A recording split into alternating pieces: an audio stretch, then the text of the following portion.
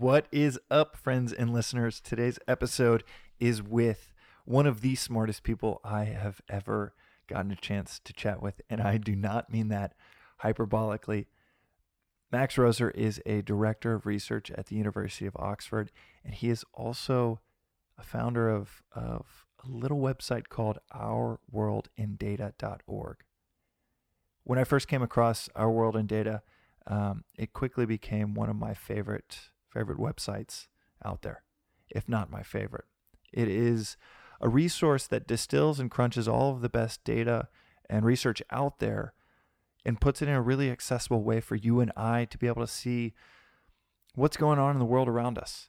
And it is a nice antidote to the mass media's portrayal of what they want you to feel like is happening around us. And instead of the world feeling like it's falling apart, they look at a lot of the best research and data out there and highlight some pretty amazing positive trends that have been happening over the last few decades to counterbalance that. Max is he's also just such a unique person to chat with because he ties in all kinds of different disciplines in addition to economics and data visualization into how he thinks about his work, his own career path, and it's just a great episode. We talk about everything from his own story, Our World in Data, Y Combinator, that he literally just finished about 2 days ago, and it's an episode that I'm really excited to share with you all. So without further ado, here is Max Roser. This is Below the Line.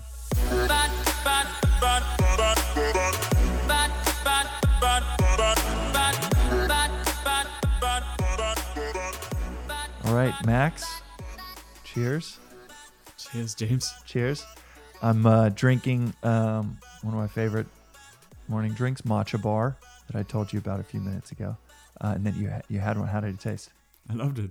That is I had matcha tea in the past, but to have the matcha without the work, right? Yeah, sounds like a good way forward. It is Matcha Bar cans. This Hustle.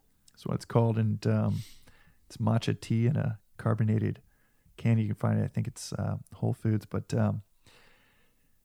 that's neither here nor there because I'm really pumped to have you on the podcast. We've known each other for years, and for listeners that don't know, my background's in development economics originally, and Max is one of the best known development economists in the world now because of the work that you've been doing out of Oxford in Our World in Data.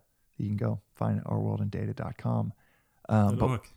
What's that? .org. .org. Sorry, .org. Well, the .com redirects to the .org, obviously. There we go. So you can go either way. If you're a for-profit person or a non-profit person, they'll hook you up. Well, we were actually just talking before we started about research around the web and what was the organization you're talking about that you're meeting with later today? If you're comfortable saying. Sure. Like they're called Fermat's Library. Fermat was this mathematician, and their work is focusing on maths, but isn't restricted to maths. And what they want to do is to... And for Americans, that's math. Right. Maths, yeah. True. Well, like the way that research is mostly published is in academic journals, and those academic journals simply produce PDFs that they put online, and then every researcher, everyone who's interested in it, reads these PDFs by themselves. And one big step forward is to do that at the university, where people have reading groups and get together after everyone read the paper, and then you can discuss it with your colleagues. But they're basically taking the next step, where it's not just your group of researchers in that closed circle of university, but it's public for everyone. And they build this tool where the PDF can be annotated by everyone who's reading it and is bringing their own thoughts to the research. And that's the product that they're building. And it's an open access, free product. And it's very close to our mission. So I'm going to have lunch with those guys. Yeah, it's such a obvious problem when you hear about it, but it's something that I've never really thought about. Of just like in the medical field, PubMed has, I've heard it's about 100,000 articles published a month, or research studies published a month. So it's way more than anyone could ever. You can't even consume, maybe, because they're so dense. And it's very hard to extract. Okay, what are the learnings? What are the insights for a layman? It's you could get through maybe 10 a month, but 100,000, and these just get published. Like, what happens today in our world in data? And we'll get into that in a sec.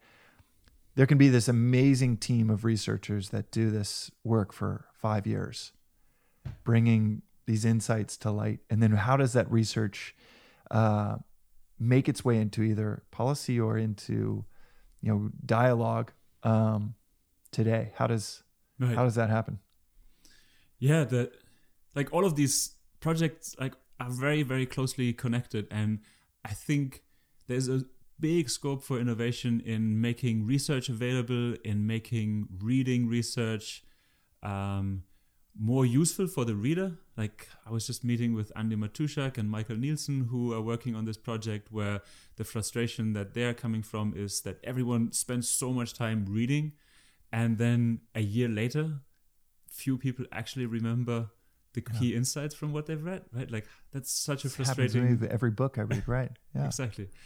And the way to make reading more, or learning, like the way to make learning more useful, is to space out repetition over the coming weeks and months. So they produce this reading experience where you go through the material once, but then you get notifications 3 days later, a week later, 10 days later, a month later, and maybe a year later. So with increasing time distance from your original reading, where you are asked about some of the to get back to some of the questions that you learned about.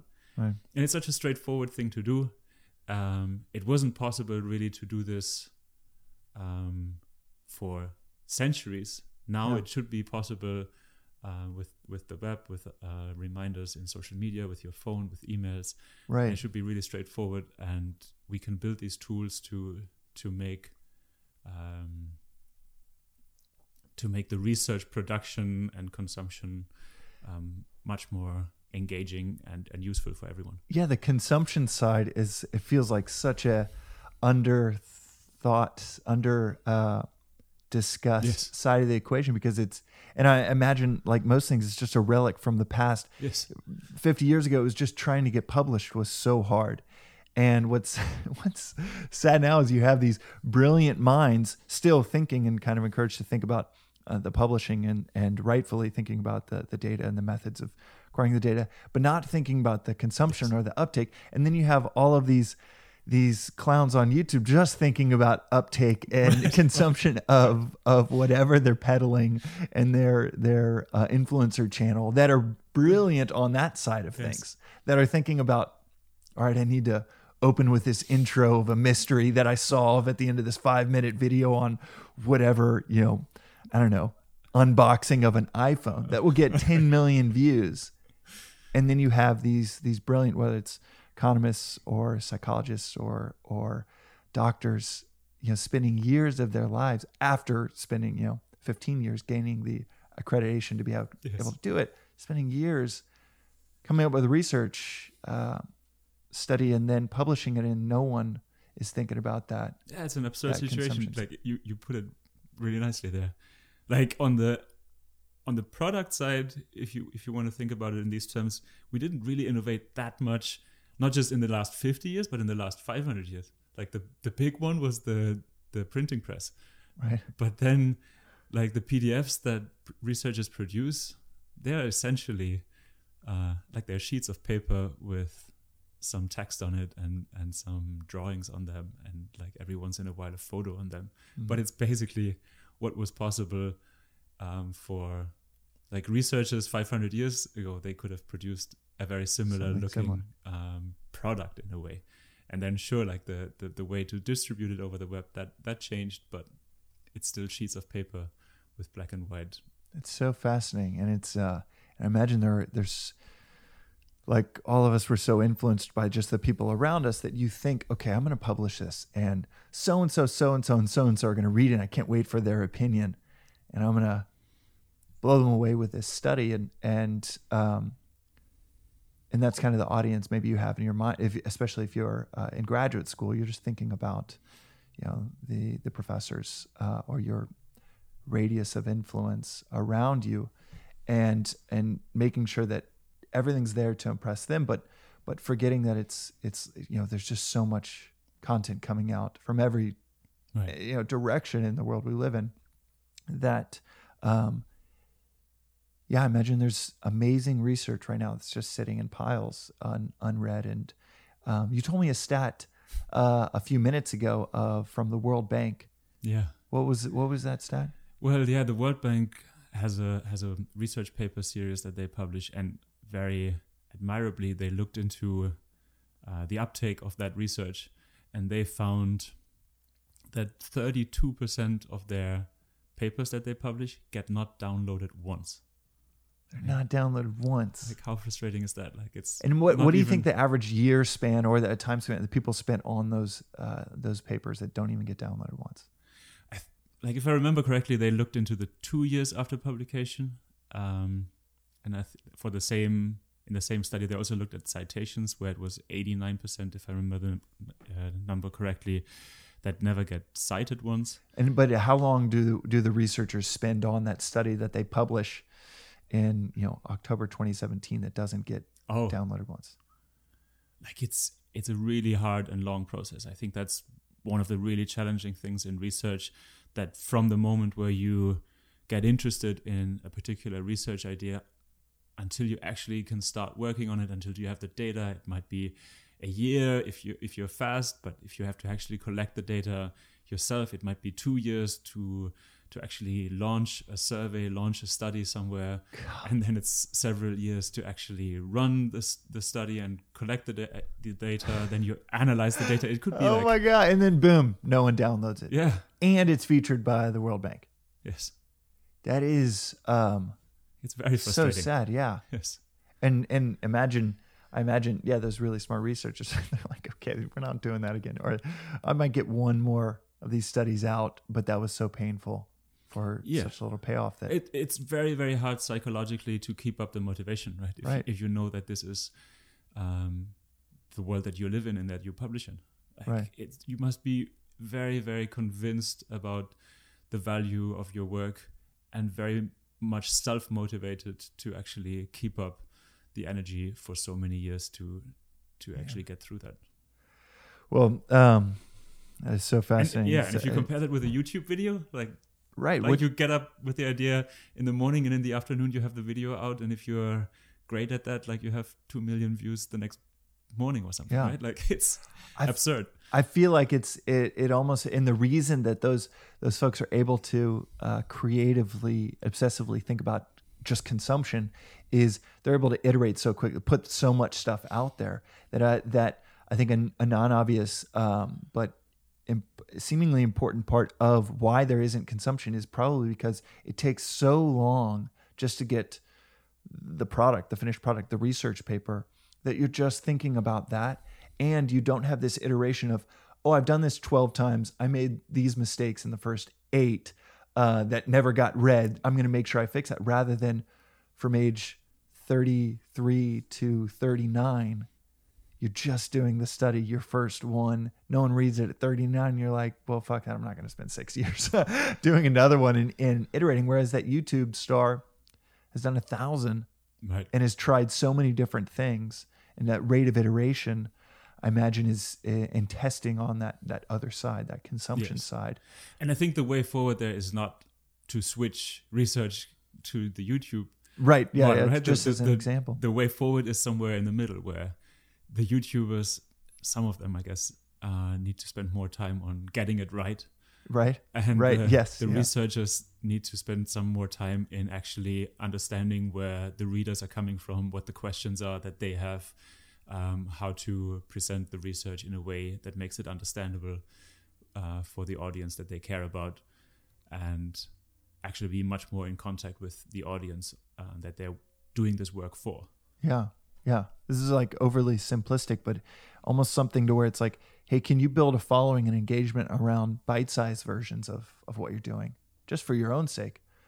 Show that you kind of have a finger on the pulse of an audience, the language that they can consume this information in.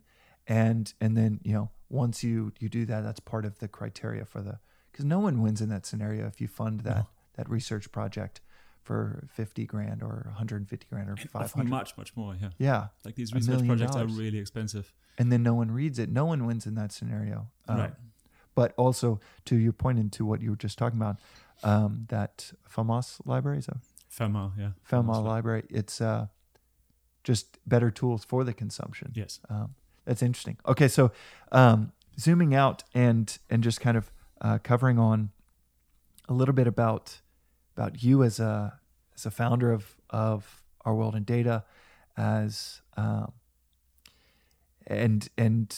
we're also going to touch on going through Y Combinator. You literally just finished it 2 days ago. Yeah, 2 days ago. So we're going to talk about that as well as talk about just the whole concept of this podcast of observing what's really going on.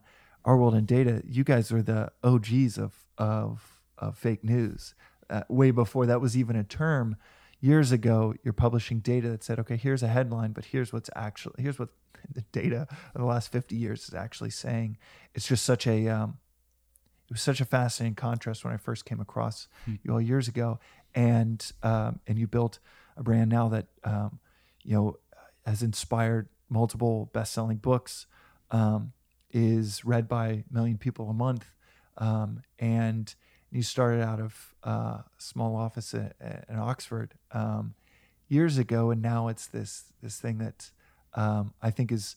I actually said it on a previous podcast with Mike Maples that I think it's the most important website on the internet, in my view, and I really do believe that. And if you go check it out and you follow Max on Twitter, you'll see what I mean. But in this world where the YouTube versus research is such a good kind of parallel, because in this world where our content is kind of dominated by people that haven't really studied or thought deeply about what they're putting out there, and they're just putting it out there because it might be fun, or it's just your friends' photos of their new baby. That's important stuff in its own right.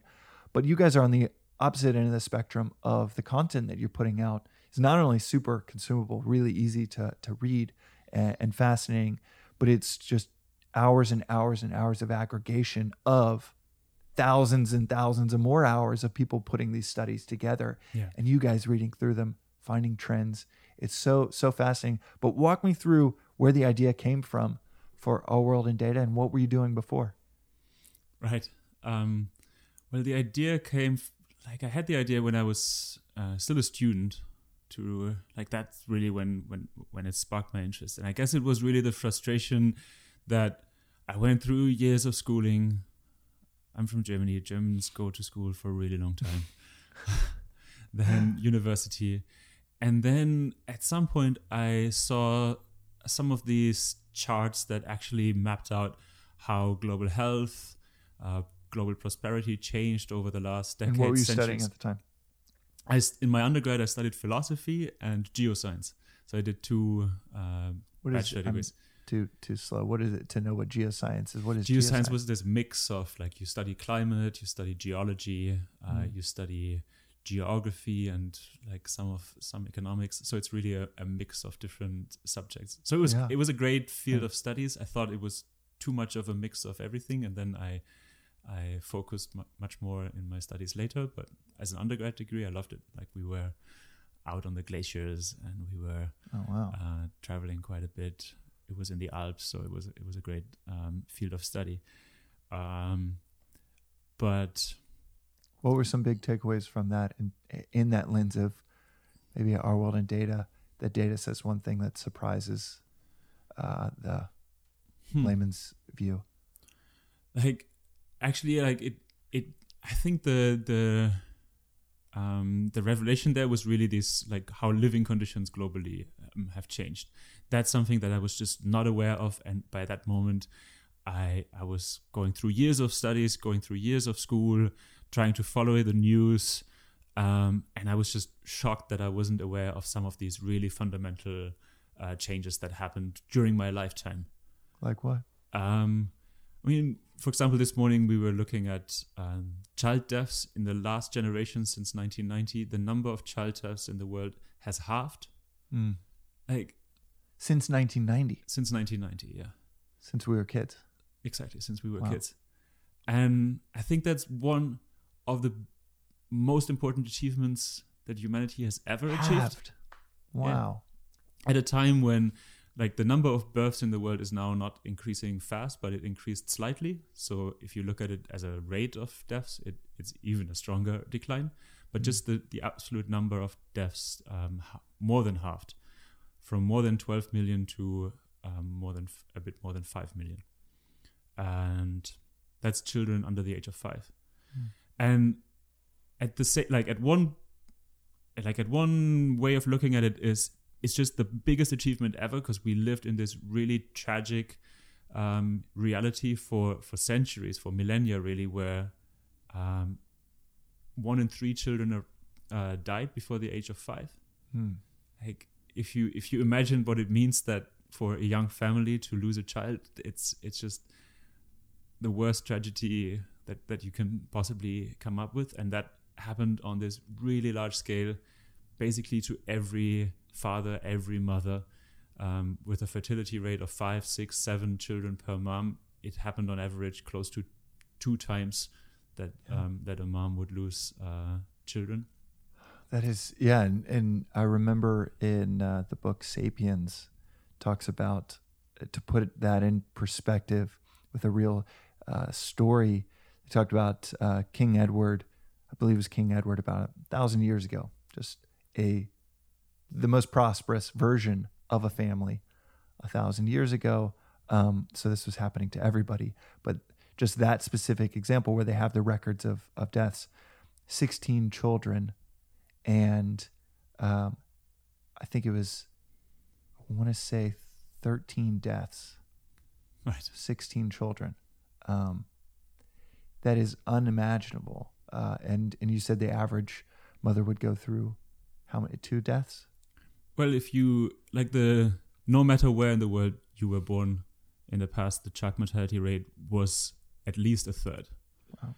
And then fertility rates varied a little bit 200 years ago, but they were around 6 children per woman. Wow. So for the average mother, it meant 2 child deaths of children younger than 5. Yeah. On average in the world. And for the listeners, this is the type of stuff that is so fascinating about our world in data. And you said you were looking at that as a team this morning? Yeah, I was just looking at it this morning because I was looking at this decline now over the last generation. I actually pulled up the numbers just now. Mm-hmm. So in 1990, 12.6 million children younger than 5 years died. And in the last data for 2017, it's down to 5.4 million.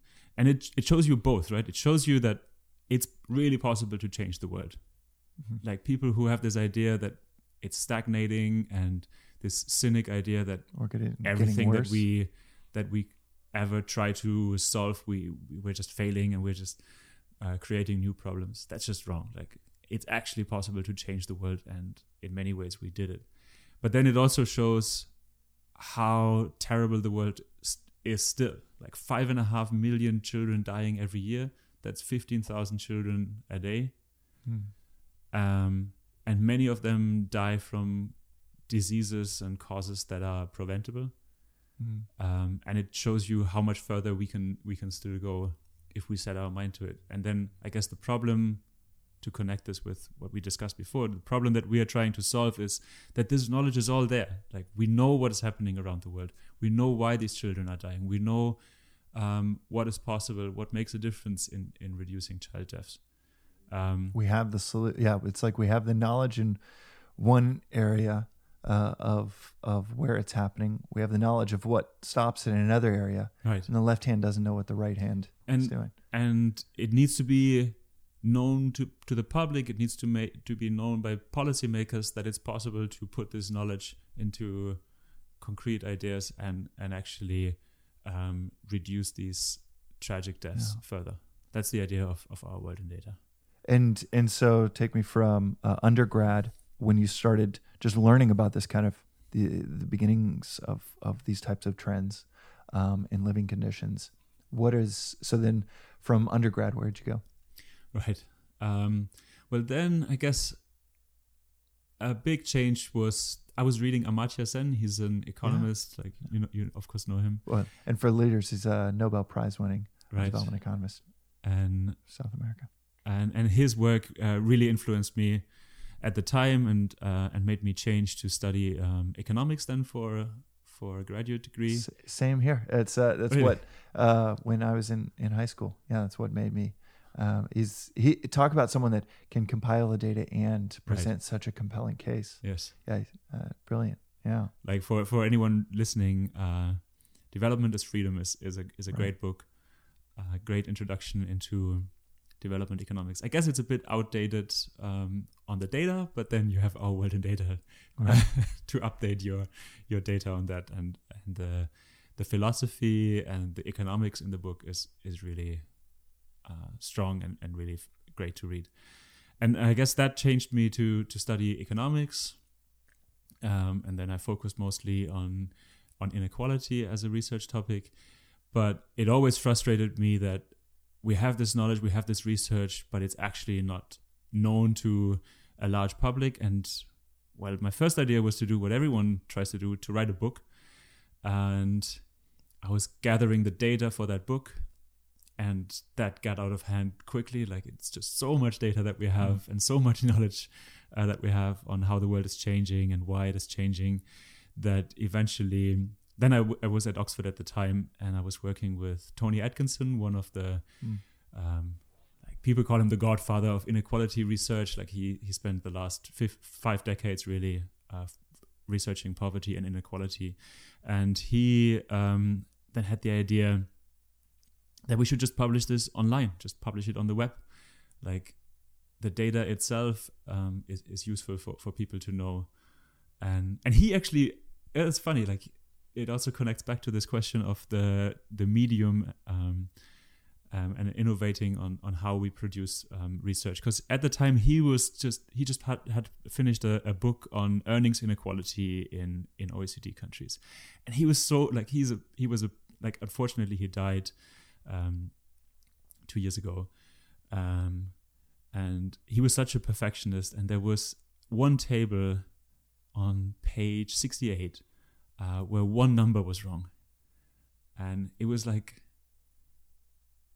the first digit after the comma that was wrong, and like it wouldn't have made such a big difference. But he was really frustrated, and he was like, the way that we should publish that is on the web. Like, if I had made a mistake on a web publication, I could just go and fix that number here.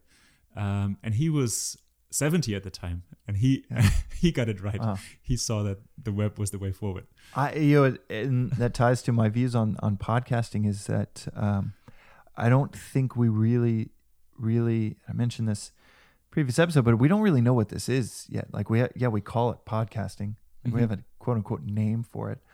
People know what they are, but I don't think we really know what is going on, what this is, when it allows for an unfiltered conversation that someone can listen to in a deep form, long form way around topics that, like everything from how you can consume it to listening to it while you're working out, to the fact that you and I can sit here for an hour. If this was like a newspaper article, I'd get 7 lines from you, add in my own kind of filter or angle to it, print it out, and then it'd be statically right there, and it's my version of the things that you're saying, for someone to essentially get a glimpse into a 5-minute exposure to someone like you, versus a podcast where you can talk for an hour and actually ask the questions back and forth that are going through, hopefully going through listeners' minds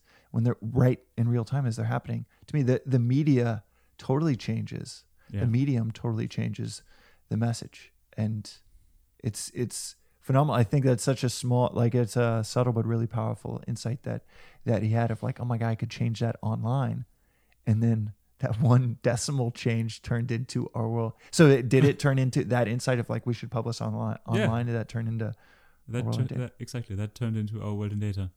And like at the time, I wasn't in the right position to actually pull this off. I spent a lot of time programming as a kid, as a teenager, but then during my studies, I didn't continue that, and so I didn't have much knowledge of how to pull it off, and didn't have much knowledge on HTML, JavaScript, the languages. I had to actually learn over the following months, and it took me quite some time to come up with a site and a structure that I would be comfortable with. So, but that was the initial idea. Yeah, that got me on the track. Can we nerd out on those first few months as a founder that was embarking on something you obviously knew was worth doing because you were doing it, but I imagine was this the first type of initiative like this you were starting? Yeah, I hadn't done something like that before, so I spent many nights, and at the same at the time I had a day job, right? Like I was a researcher at Oxford. I was paid to do research on inequality. That was where my focus was on. So it was much more a project that I spent the evenings and weekends on. So it took some time to get it off. But I think that it also got easier in the meantime. So at the time, I was using WordPress as most people at the time, I guess, or maybe still today. And for the visualizations, that was more of a pain. Like I wanted to actually not just produce a static visualization where it would be me who chooses the particular country or world region to focus on, but I wanted to implement that vision that we have all of the data on all of those countries. We understand what's happening in all different world regions with all different causes of deaths. And I wanted to build a visualization tool where the reader can access that data that is available. So to build these interactive visualizations, that took me some time. And like that changed around that time. Like Flash was definitely dead, and D3, the JavaScript library, was taking off. So I was trying to learn D3 and JavaScript to pull this off. And walk me through why the visualization was so important. Yeah, like I think that is really another of these slight tweaks, but that actually made a big difference. Lots of the data is there, but then it's often in an appendix of a research paper, or it's in a table at the website of the United Nations or so. And just to take that table and take the data and actually present it in a visual format is so much more helpful for people to actually make sense of what's happening. Kind of like a picture is worth 1,000 words type of. And then walk me through why it was also so important to be able to rearrange the visualization or use a kind of a dynamic visualization. I think it's the way that you would do it in a PDF, where you can just do one visualization, is to make a point about what happens to, let's say, cancer, and you have the data for 5 countries in the world, and that's the data that you would put up on this chart. It's just really hard to visualize what happens in 200 countries at the same time, and you have this one little image that gives you a snapshot of what happens to some countries. If you are a good researcher, then you pick those countries that are somehow representative for what's happening in the world at large. But for the reader, it's always frustrating. Like, you are from the US, but I didn't pick the US as an example country, and you want to understand what's happening here, right, and make it relevant for your own thoughts about the health system in your own country. And that data is just lost in the process between me pulling in the data from maybe the IHME, a data source for what's happening to cancer and then producing the chart. So the way forward should really be take the data on all the causes of deaths for all the countries that is there and put that into a tool that makes it easy for people to pull out the data that is relevant for them and for the questions that they have. So I think the interactivity is definitely a key there. Yeah, it's as an American, we usually get included in data sets, but when I lived in South Africa, I was always most of the time it was left out. There's a hilarious Reddit subreddit community of like world without NZ, and it's just like world maps. People finding world maps that just don't include New Zealand. That conveniently just like don't think it's important, and there's a whole just subreddit of just photos of professional maps that just don't include New Zealand, and but if you're from Costa Rica and you want to know where you are in this trend, it's especially if it's just in a newspaper article that the New York Times publishes, it's very easy to feel like, okay, well, we're left out. So you start working on it, and tell me kind of like what was the did you have a vision for what it could become? Was it just like, or was it just, hey, let's just build this out because Tony thinks it should be online and it'll be this 5% of my time? Or did you think, whoa, this could be really, really different, very unique? I think it's one of those things where, like, if I'm honest, I thought it should be big and it should be relevant. Like, I mean, it's like you're a founder. Like, you don't found something if you don't have at least some idea that it could be really relevant. And I was thinking it's just mad, the world that we live in, where we focus so much on what happened in the last 24 hours, what happened in the last hour, but no one has an idea of the big, really transformative changes that are happening in the world. Like, I thought it can't be the case that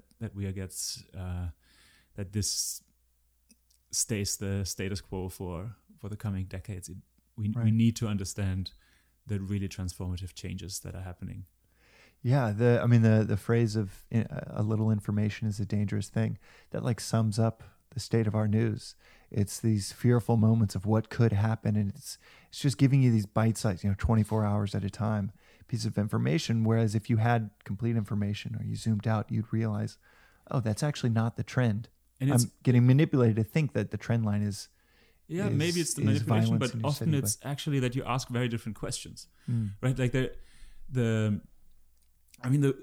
like Tony actually once put it like that. Like, he said that there was never the day in which the newspapers in the UK announced the Industrial Revolution is happening, right? Like that isn't. It's just not.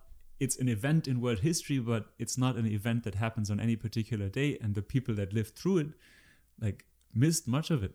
Yeah, it's only, and not just an event. It's like a chapter in a 7-chapter book of Industrial Revolution, and yet it's every single day the talking points. You talk about the eventual like footnotes or things that are left out of the history books completely because they're not important. Right. That's what we talk about, or you gossip about, or you are fearful of.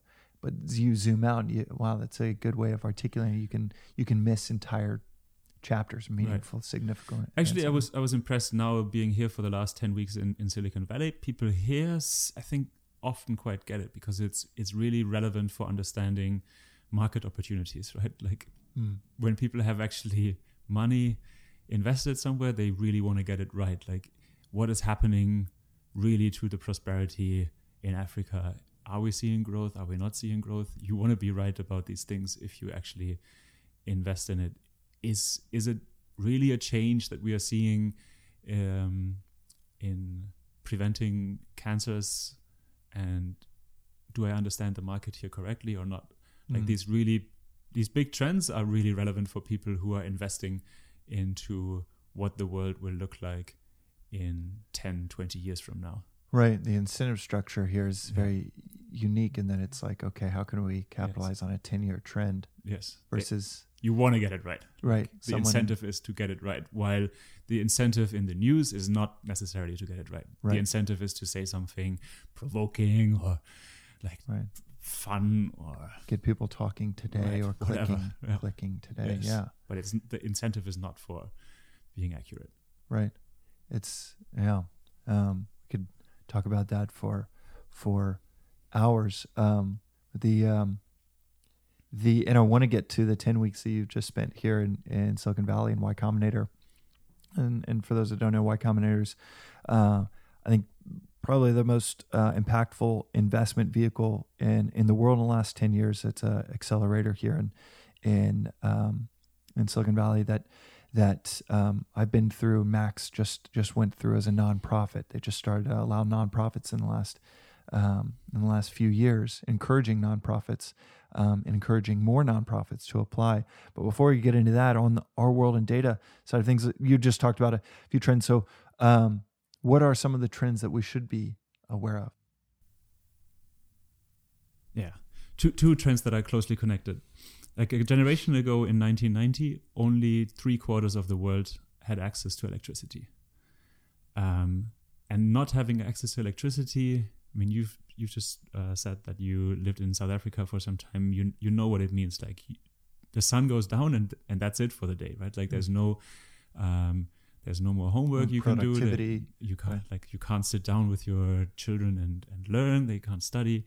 It's really difficult if you imagine what a world looks like without electricity. It also means that people have to find other sources of energy. For example, in poor countries, a lot of households rely on solid fuels, wood, dung as a source of energy for cooking. And that means that they die of the indoor air pollution, a massive problem that kills millions of mostly women and children because they are often in the households every year.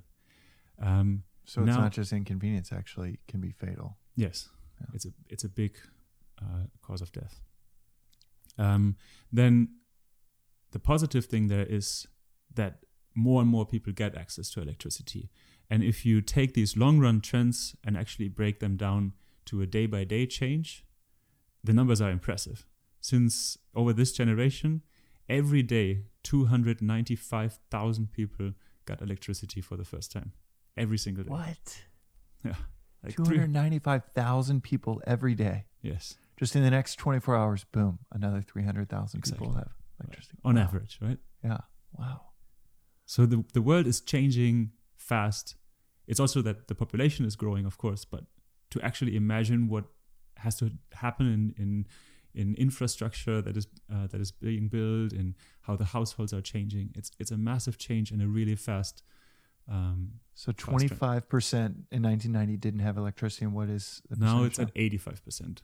Okay, so it's 75% had it. Now 85%. Exactly. So it's a 10% increase, and it still also shows you how far we are from where we want to be. Right? Still 15% of the world population lack access to something as basic for all the other 85% as electricity. Right. Like all of those people don't even think much about what it means to be able to switch on the lights when they come home, right? Right. But you have to be encouraged by the trend line. Yeah. Yeah.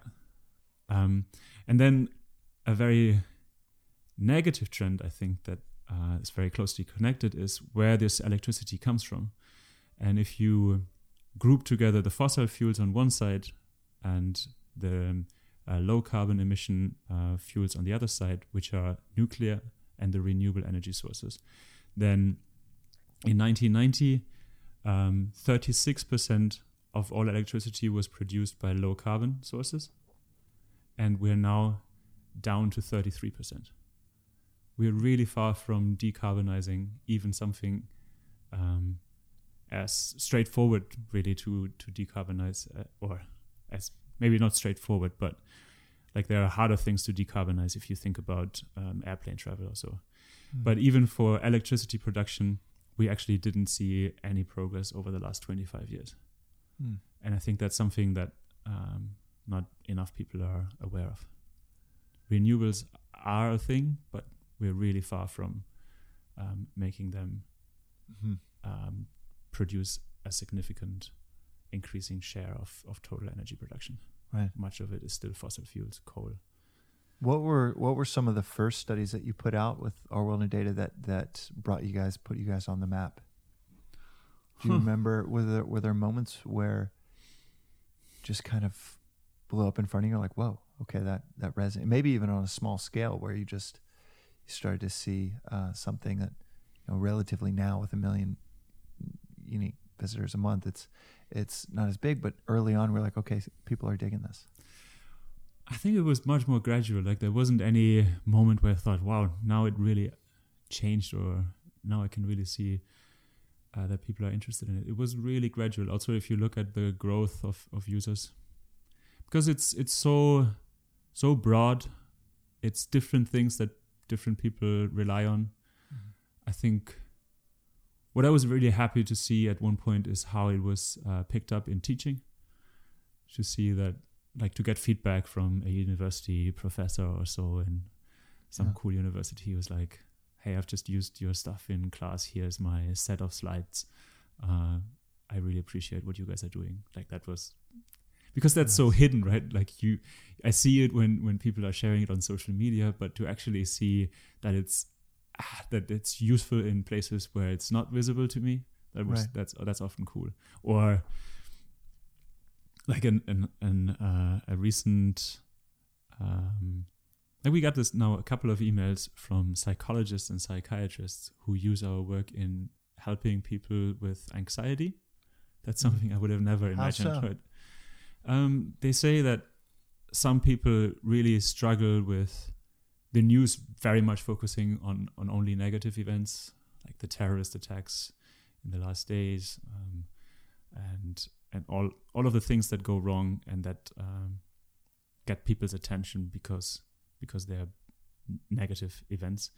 And a lot of the things that we discussed also before, that you see when you zoom out, is that sometimes things go right, and they go right in a big way, and it's really important for people to know. And apparently these psychologists that use our work think that actually helps people that have a hard time dealing with only seeing the negative news in the television and in the media. And that's something I would have never imagined. Like, that's so cool. But it makes total sense when you think about it. I was explaining to a younger friend who was about 4 when September 11th happened, so doesn't really remember it. And I was 15, and when it happened, I had to kind of think why it was so scary for months and months and months afterwards. Now, and in one way that's obvious, it was scary for months and months and months afterwards. But in many ways, 6 months after, you could look back now and say, like, what, it was one terrorist attack. It's been 17 years.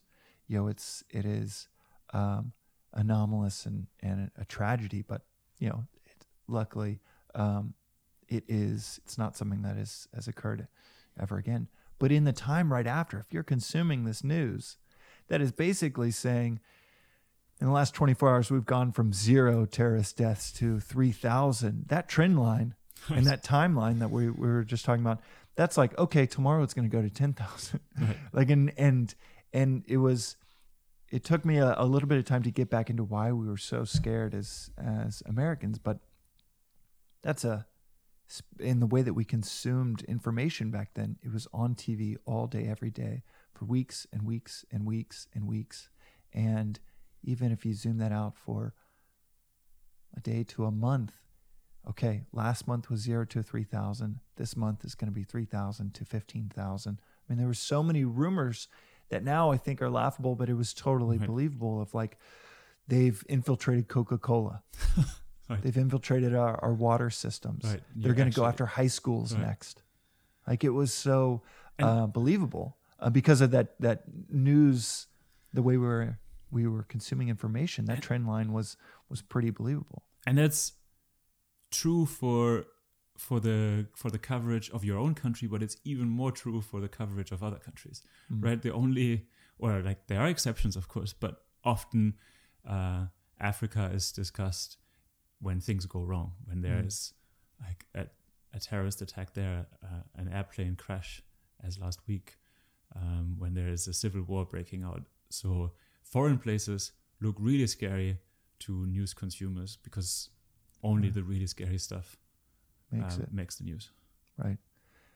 That is, again, this all feeds into why, and it really is available to anyone. Can spend 10 minutes on Our World in Data and be blown away by how well you present, how accessible you present the research and the data that would have either gone lost or just would have been so hard to understand. Okay, so tell me a little bit. It's as a nonprofit, you're kind of like a bootstrap startup, where you can't just ask for $5 million for the resources. What has it been like the last several years of building out Our World in Data? How have the challenges been in getting the resources? Have they come to you because people are like, this is such a valuable public good, I'm a developer and I want to help? Or that sounds almost too good to be true. Has it been pretty challenging? It's been a bit of both, obviously, right? Like it's been some great feedback. I think that the best is really the people that joined me over the last years and who work with me as a team. Like that's been the very best thing that ever happened to this project in the last years.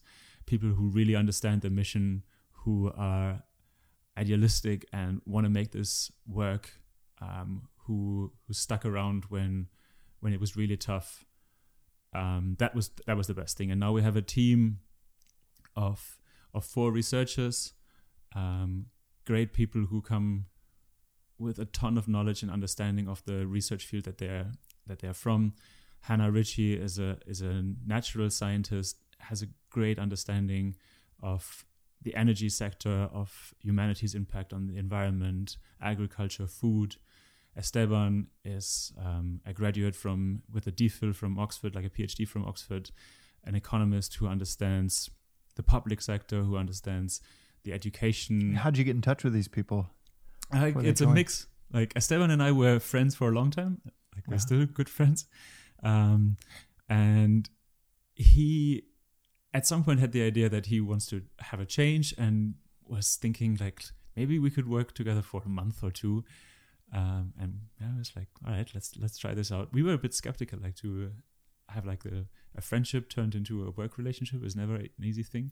And then it worked out really nicely. How long ago was that? 3 years ago. Really? Yeah. And now we're working together every day. We were here at YC together as co-founders in YC, and it's great. Like, how do you think that's, as you know, the adage goes, friends don't mix friends in business. How has it worked well for you all? What have y'all done to help make it work well? It's like, I think with Esteban, it's this very unique thing that we are thinking along very similar lines but then have very different strengths. So we are often aligned in what we think is the way forward, but then it's very clear where his strengths lie and what bit of the problem that he's tackling and where my strengths are and what bit of the problem I am tackling. So I think that was just a really lucky combination of interests and skills. For people listening, what are some of the strengths that you've realized over the years? Okay, these are my strengths. These are my weaknesses. I think... And Esteban's is the strengths that he brings to complement that. Right. I think where he is really exceptionally good is really building, like organizing a strong team, organizing when do we have to do what to actually get to the next level, prepare now so that we're in the right position to actually do the next step in a month from now. Like a very concrete one is when we got into YC, we got in as a nonprofit, but we actually weren't a nonprofit at the time. We were a research program at the University of Oxford, so we actually had to build a nonprofit. And how did you know to even apply to Y Combinator as a nonprofit? I think it was a combination of a couple of things. I was always in touch with Paul Graham because I loved his writings, like the founder of Y Combinator. I got into his writing as a philosopher, like back in the day. Right. Talk about great information. Right. Like you can read his essays that are 10 years old. They're timeless. Yes. It's seriously one of the best writers I've ever come across. Right. Paul, I think it's paulgraham.com. Yeah. Yeah. Okay. So you came I across this I love essay. his writing always. And through his, like, I was reading, for example, like a one that I recommend often, maybe if someone hasn't read an essay by Paul, is The Age of the Essay, actually an essay about essays. I think it's a really great text. So I got into reading Paul Graham's work and reading about startups through that philosophy angle more. And then he got interested in the kind of work that I was doing 4 or 5 years ago. So we were always in touch. When he had a question about some data, he would send me an email, much more casual. But of course, then I learned much more about what YC is actually doing. Then a second big impact was all of the work that the Effective Altruist community in Oxford is doing. Will MacAskill, the founder and co-founder of 80,000 Hours and the Center for Effective Altruism, went to Y Combinator, and he told me great things about how helpful it is as a non-profit to go to YC.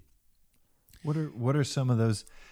Do you mind walking me through some of those things? One is just a founder especially a founder from outside the U.S. coming to Y Combinator, and for those that don't know, it's harder to get into than any Ivy League school. It's really hard to get in, and really helpful when you are in. But what was it like as a founder coming over, and then what was it like as a nonprofit founder? Right. It was tough. Like, there's no kidding there. Like, they're serious. They say it's tough, and it's actually tough. And I think it's a bit hard to describe why it is actually tough. I think it's because they ask you questions that are hard. So you have the one-to-one interaction that is necessary with YC isn't all that much. Like, you have these bi-weekly meetings, and they ask you questions that you, for example, like, who's your audience? Was one question that we started off this discussion with them 10 weeks ago, and they make you really commit to a particular answer. Right. What did you think that was a tough question 10 weeks ago, or was it when you gave your first try at an answer that you realized, okay, this is a lot tougher than I thought? Exactly. Like, the questions sometimes they don't sound like the hardest questions in the world, but they make you think really hard. Where your core interests lie and what your core mission is. And it starts off with these questions, and it turns into a lot of work the following day, right? So what? Yeah, how did you answer when? And who was asking you this question of who's your audience? Do you remember that partner? Sure. Like, it was Michael, the now the CEO of Y Combinator, and the way that it's organized is. That you have group partners, 3 YC partners, people that are really knowledgeable, really that have a lot of industry experience around Silicon Valley, who I like. The impressive thing with those guys is that the companies that go through YC are extremely diverse. Like, we are these weird academics on one end of the spectrum, and on the other end of the spectrum, they're like food products. And there is lots of AI augmented businesses. There is there was a company that builds electric planes in our batch. There was a company that builds cargo ships that should travel the ocean 6 times faster than cargo ships currently, because they travel on hydrofoils in the way that these really fast sailing boats are traveling. So an insane spectrum of different ideas and projects. And those guys hear you for a minute and wrap their head around the particular problem in this incredibly fast speed and ask you the questions that are relevant for you. And like, I was very impressed by the partners. And what was your initial answer to who's your audience? Which can sound like an easy question, but threw you for a loop. Yeah, exactly. I think we like it gets back to this question of the audience that we started the discussion with, where a lot of research isn't read by many people, and us now having 1 million readers every month, our answer was like, our audience is really a large audience, and we went down that route with the help of YC, but we realized that really large audience is far away from the 1 million where we currently are, and it would mean 200 million, 500 million, and the way that we do our work and the way that readers are getting informed about the world doesn't quite get together with such a large audience. So that wasn't really the route that we wanted to take, but it was really important for us to realize that, right? Like it's a straightforward thing to realize once you're through it, but it's actually really helpful and really valuable to know which route you do not take.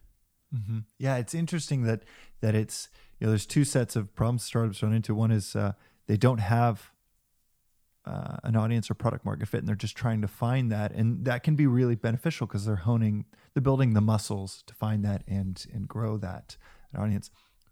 Or the other side of the spectrum, where you land on something and might have started as a project that people just responded to so well, and it doesn't build the muscles for. And you guys are kind of in that latter bucket where you might not have needed to think about growth, right, or marketing, or who is this for, because people were just pulling it from you. And it is so great to be in that latter bucket, but it comes with its own downsides of, okay, the market's been pulling us to this point, but now when we outline our next ambitious goal, we actually don't have the muscles built or the muscle memory to get there. Yeah. And then it's a whole, that does throw you for a loop. Then it's like, okay, now we basically need to do something that we have not been doing for the last 5 years. Right. You explained that way better than I did. Like, that's exactly. No, but I know how it was exactly. helpful, yeah. I know that feeling.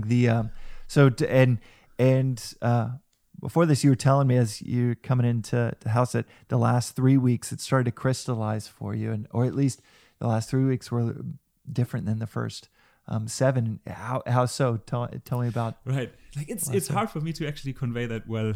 Maybe if someone listens, I know like, it's happening real time exactly, for people right? listening. Yeah, this is literally in the last few weeks, if not last few days. Right, and probably I don't have the distance yet to really make sense of it all. But my feeling for the longest time was like, we don't have answers to these questions. We're really struggling to make sense of it all. I felt really like beaten up, and like it was tough. Like, was there a moment during YC where you're like, I don't know if we belong here? No, because everyone is struggling. Okay. I think that's the nice thing about it. Right. Like we like it's not easy for anyone. Like you are a big batch of really cool people. The group dynamic is great. Like everyone is really trying to help each other out. YC sets you up in this nice way where they make clear that you're succeeding together or you're going down together, and the culture in YC is great. So it wasn't that we felt out of place. It was just hard to give the answers and hard to do the work, and it ends up being a lot of time that you actually sit down and work, and it's intense being together with your team 24/7 at the other end of the planet. So all of that is I think tough for everyone, and it was tough for us. And then in the last weeks, a lot of things fell into place in a way that we are now understanding just what you described before, like why it worked out in the first place, like why people are interested in this work in the first place, and why they come to us, and why we can be helpful to our readers. And I think then it will take us maybe a month or two to actually understand how that all changed over the last 10 weeks. But like giving the final pitch at Demo Day, the big event where everyone presents what their company or nonprofit has done, felt good. Like it felt that things fell in place for us. And then it's also, of course, a very different last day, the Demo Day, where the nonprofits differ from the startups, where the startups are raising money from the venture capital firms for the ideas that they are working on, and for the nonprofits, it's basically asking for donations to make this work. So it differs in that last day, but all the way through, it was super helpful, especially for us as a nonprofit, because you wouldn't find that kind of help really anywhere else. Yeah, are there any other organizations like, and for those listening to that, in the last day, you make a 2-minute presentation, and so you have to distill everything you've been pouring years and years of your life into a 2-minute presentation, which is simplifying and terrifying at the same time. You wouldn't think it's possible, like going in. Right. Like everyone has this idea, like I need to tell everyone about all of these ins and outs of my technology or whatever, and no one thinks it's possible. And then now we just went through Demo Day, and like you look at it for 2 minutes and you're like, yeah, that makes sense. Like I get what these guys are doing and why it could possibly work out. Would you be open with ending this on just some of the bullets from your 2-minute pitch? And how many times did you rehearse it and spend working on it? Right. Sure. Like I think I'm totally putting it on the spot, but yeah, just it's. I think now you have this 2-minute pitch that you can leverage all over the world. I could give you the whole 2-minute pitch, but I think what is maybe more helpful there is lots of it is on what we discussed before. But what is really helpful maybe for some listeners who come from a similar angle as we do is to understand that this kind of environment is helpful for a nonprofit. And I think there the key learning for us is that for a for-profit company, you get a lot of feedback through the market, right? Like whether your product works or not, whether your service is helpful for people or not, you will find out by either finding customers or not. Mm-hmm. And you will know when you fail, and when you will know what you'll have to do to find the customers. Mm-hmm. And for a nonprofit, that kind of feedback mechanism isn't really there. It's much harder to get really good feedback on the nonprofit work that you're doing. Right, because if you're asking someone to pay $10 for something, they're going to tell you why it's great or why they're not going to pay you $10. But if you're giving something like your information away for Our World in Data, or if you're asking someone to donate to Our World in Data, it's hard to get. They might give emotionally, but then not give you the feedback on what could be better, or not know. Like people pay you when you actually have an impact on their life that is somehow positive. Mm-hmm. But the impact that you do as a nonprofit, it's really hard to measure, and it's not necessarily also on the people that pay for it. Mm-hmm. So there's a much bigger disconnect, and the things that have to be done as a nonprofit, like building a public good in our case, it's hard to know whether you are on track or off track. And so especially for those people that come from a nonprofit angle, Y Combinator is great because they give you really clear feedback, and they're really honest about it, and they don't hold back with telling you exactly what they think. And it's tough, but it's always constructive. So yeah, I'm really happy that we went through the last 10 weeks. I never thought about that from the nonprofit side of things. Of like, I knew it would be valuable to get those insights, but even more so because it's so rare to get them anywhere else. Yes, exactly. Yeah. There's basically no other place. Investors are doing that for the startups all day, every day long, right? Like they want to make sure that they are on track to deliver value for the customers. Right. But for the nonprofit world, that just doesn't exist. And YC is one of the few places that does it. And I think they've accepted now 20-25 nonprofits over the last years. Mm-hmm. And the feedback, it's not just us that think it's valuable, it's also the feedback that I heard from others. And it was a big motivation for us to go through it all. And well, now I can say it was worth it. Well, and I know that they want more of them.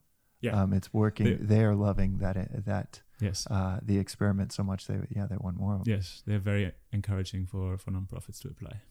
Well, Max, because of time, I know you've got a full day ahead of you. I really appreciate the time that you've shared with us today, and it is I hope to have you back on, because there's so much that we didn't get into within Our World in Data. For those that have never been there, you can go to ourworldindata.org. Yes. Don't go to .com. That'll take you to a capitalistic fake news. No, go to ourworldindata.org, and then they can find you on Twitter, Max C. Roser. Yes, that's the handle. All right, at Max C. Roser is I follow like 15 people on Twitter, and you're one of them, and it is one of my favorite places to get information each day, because I know that it has a lot of research backing everything that you all publish, and it's a public good that I'm really glad exists. So thank you for joining us.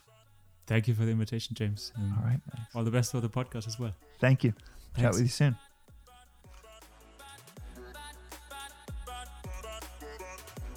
Friends and listeners, thank you all for tuning in. If you enjoyed this episode, or you enjoy Below the Line in general, go ahead and subscribe on the iTunes podcast app, or leave a quick review. We love those, basically because we love hearing from people that find value from these kinds of conversations. And leaving a review, good or bad, is a great way to encourage more of this dialogue, and lets us know that people are enjoying it. So we appreciate those. You can also follow us on Twitter at Below the Line Podcast, and tweet us questions anytime. Or you can email us at askbelowtheline@gmail.com. That's Below the Line Podcast on Twitter, and askbelowtheline@gmail. I have no idea why those are different, but anyhow, I'm your host, James Beshara, and this has been another episode of Below the Line. Until next time.